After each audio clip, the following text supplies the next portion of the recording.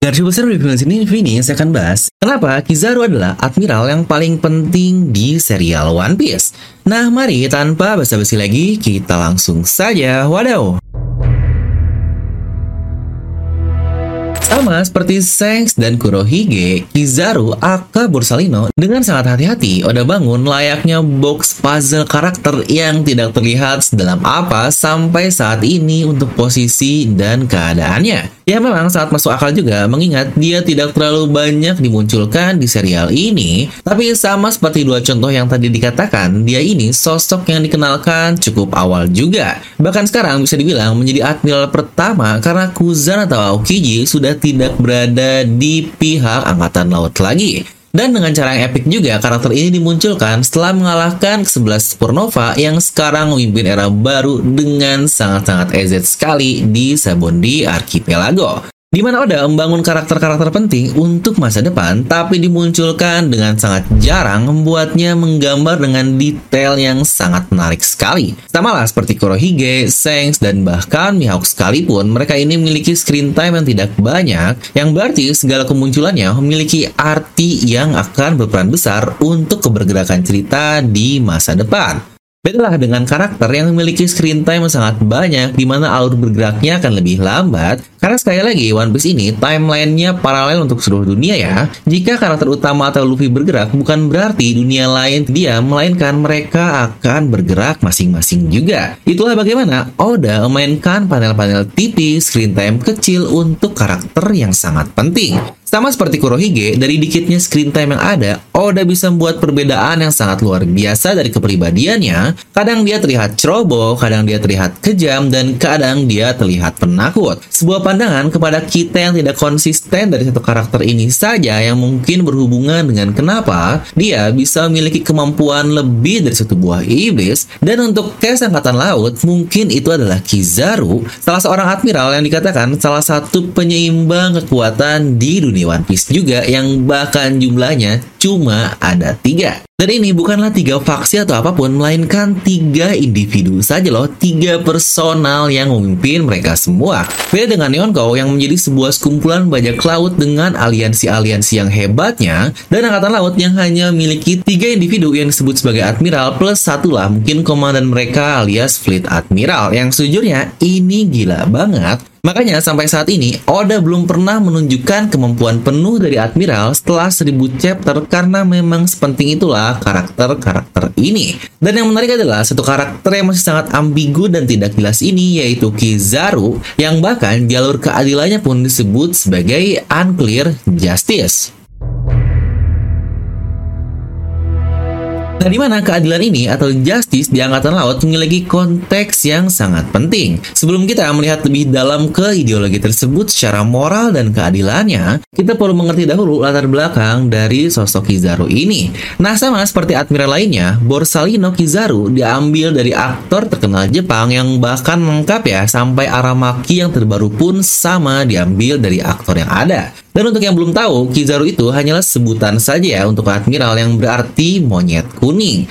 Julukan itu dia dapatkan setelah menjadi admiral karena nama aslinya adalah Borsalino, sama seperti Aokiji yang memiliki nama asli Kuzan, atau Akainu yang nama aslinya Sakazuki. Semuanya punya pola yang sama, yaitu ada warna dan binatang di sebutannya. Dimana untuk generasi awal admiral ini, Oda mengambil referensinya dari kisah yang kita semua tahu, yaitu Momotaro terkait anjing, monyet, burung pesan yang direpresentasikan oleh Aokiji. Kizaru tanpa keraguan lagi termasuk dalam karakter terkuat di serial One Piece ini, dan faktanya buah iblisnya yang kita masih belum bisa mengira-ngira seberapa kuat kemampuannya itu. Toh menjadi cahaya itu sendiri sudah membuatnya menjadi orang tercepat di dunia.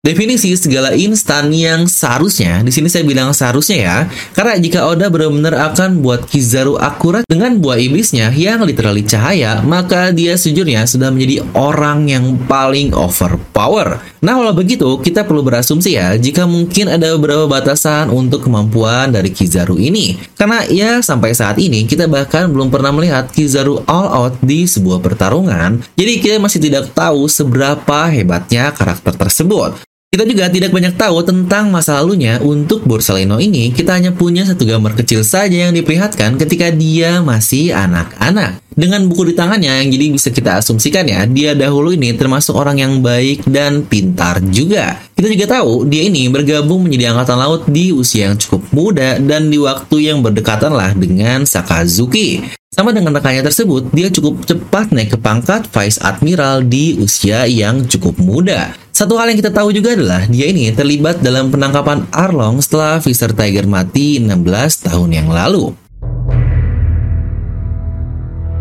Lanjut, momen paling jelas yang kita dapatkan terkait Kizaru terjadi di Arc Sabun di Archipelago ketika dia datang diperintahkan saat Luffy menunjuk Tenryubito yang luar biasa tersebut. Ya, walau dia tidak kesusahan sama sekali mengalahkan ke-11 Supernova yang sudah kita bahas di awal tadi, yang pada akhirnya tapi dia gagal menangkap semuanya karena tidak fokus dan adanya bantuan Relic dan Kuma juga. Yang bahkan di Marineford pula, dia termasuk orang yang sangat berani berhadapan seorang diri melawan sang Yonko, Shirohige, dan Marco, yang jika kita recap dikit, beberapa kemampuan yang dia miliki adalah, tadi dia bisa bermain-main di hadapan Shirohige karena terlihat dia menghindari serangan Shirohige dan berdiri di atas pedangnya yang, wah, gila banget. Dia pula diketahui memiliki advance Busosoko Haki ketika dia bersama ketiga Admiral menahan impact dari serangan Shirohige juga. Dia pula kemungkinan memiliki advance Kenbunsoku Haki karena terlihat dari bagaimana dia mengubah tubuhnya menjadi cahaya agar tidak terluka ketika diserang oleh Shirohige juga. Ya, samalah seperti yang Kuzan lakukan juga.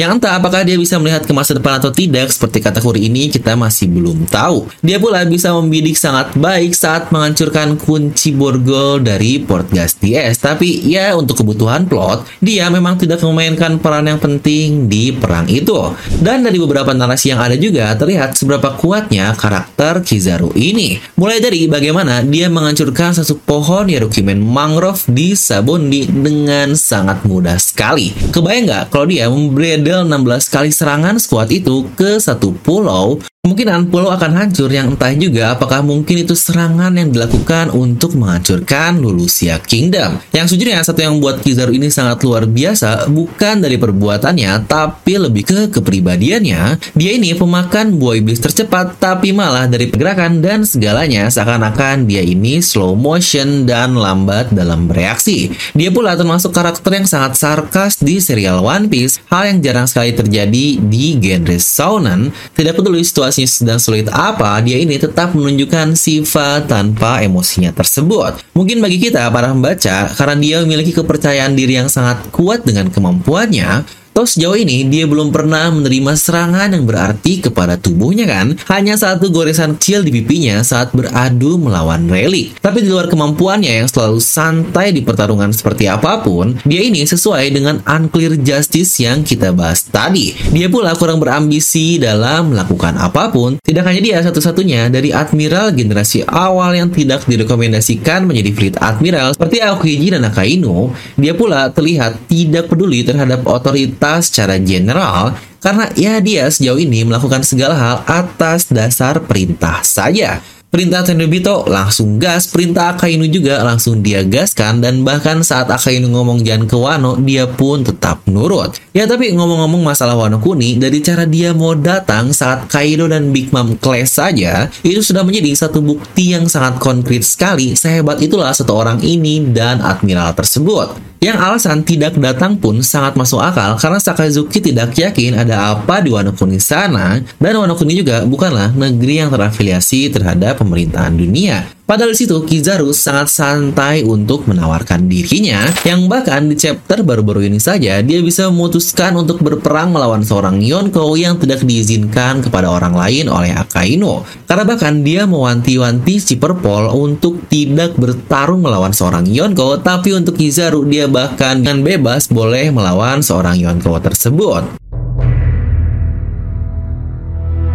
Tapi dengan hal tadi, kita masih belum berhasil melihat sosok puzzle penuh dari satu karakter Kizaru ini. Kita masih tidak tahu apa yang Kizaru inginkan, motifnya seperti apa, nilai apa yang dia terapkan dalam hidupnya. Mungkin untuk beberapa karakter lain cukup jelas, seperti Akainu, dia akan melakukan apapun untuk membasmi semua kejahatan seperti bajak laut. Untuk Guard pun, segala hal yang sesuai dengan etik moralnya akan dia lakukan. Tetapi Kizaru tidak ada driven untuk dia melakukan sesuatu, yang bahkan kita juga tidak tahu kenapa dia bergabung menjadi angkatan laut. Semuanya tidak bisa terlihat sangat tidak jelas atau unclear. Ya, jika membahas peran Kizaru dengan merepresentasikan unclear justice-nya, mungkin akan ada beberapa konsep. Pertama, kenapa tidak jelas? Karena dia selalu melakukan sesuatu dengan tanpa tujuan dan arah yang dia inginkan. Seperti tadi di Sabondi, padahal dia punya misi yang jelas untuk menangkap Luffy, tapi malah dia sering terganggu di tengah-tengahnya. Hingga akhirnya Sentomaru kembali membimbingnya kembali ke tujuan awal dia datang, yang malah outputnya dia tidak menangkap siapa-siapa. Mungkin keteledoran dan rasa santai itulah terjadi karena dia merasa dirinya yang tidak terkalahkan atau invincible. Yang bukankah itu akan membuat kita bertanya-tanya, sebenarnya seberapa kuat sih satu karakter Kizaru ini? Yang setidaknya dari Akainu dan Aokiji kita bisa melihat dengan jelas dua perbedaannya, seperti Akainu yang ekstremis dan Aokiji yang lebih malas dan punya moralnya sendiri, dimana untuk Kizaru dia ini berada di tengah-tengah dan tidak jelas karena dia hanya menuruti segala objektif yang diberikan kepadanya saja. Yang menurut saya unclear justice ini menjadi cara Oda untuk mengetahui sifat alami dari Kizaru yang membuatnya tetap samar atau tidak terlihat oleh kita di masa depan. Berbeda dengan Kuzan yang sekarang sudah bergabung ke bajak laut Kurohige dan dia pasti akan memiliki peran yang cukup berbeda, atau Akainu yang memiliki strong impression dan mungkin akan menjadi salah satu villain di akhir cerita nanti, atau Fujitora yang lebih memihak pihak dengan moral yang baik, tidak peduli di angkatan laut atau bajak laut, atau Aramaki yang murni memihak pemerintahan dunia dan menganggap mereka sebagai dewa. Itu semua setidaknya polanya dapat terlihat dan perannya pun bisa diprediksi. Tapi untuk Kizaru dengan unclear justice-nya ini, kita benar-benar tidak tahu apa yang akan dilakukan di saga terakhir nanti. Dan hal yang tidak jelas bukankah biasanya akan menjadi sesuatu yang sangat penting sekali. Dan itulah alasan kenapa saya bilang jika Kizaru adalah salah satu admiral yang paling penting yang pernah Oda ciptakan. Apakah ada kemungkinan dia akan memihak the good one atau the bad one, atau di tengah-tengah yang lagi-lagi sangat samar? Coba menurut kalian akan seperti apa? Nah lalu, karena sudah memasuki tahun baru, buat kalian yang udah nungguin limited dari DNA merchandise akan rilis lagi nih. Dan kali ini sesuai tema arc terbaru yang futuristik banget. Makanya desain pun akan seperti itu, dimana satu kaos kalian bisa gonta-ganti patch untuk ke-7 Vegapunk.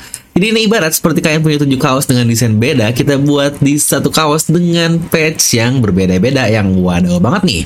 Vegapunk and the Six Satellite-nya akan segera rilis lagi-lagi karena edisi spesial desain ini limited ya. Untuk jumlahnya berapa dan harganya berapa akan diumumkan di Instagram kami di dnm.merch. Jadi pastikan follow dulu daripada kalian ketinggalan. Atau kalau udah pengen banget nih kepo mau booking, coba DM ke Instagram, langsung cantumin ukuran baju kalian aja ya. Nah jadi itu untuk video kali ini, kalian bisa langsung tuliskan dapat kalian di kolom komentar di bawah. Dan seperti biasa, semoga kalian terhibur dengan video ini. Like aja kalian suka, dislike aja kalau nggak suka, jangan lupa untuk subscribe dan juga share video teman kalian. Gue Devil pamit and I'll see you guys next time.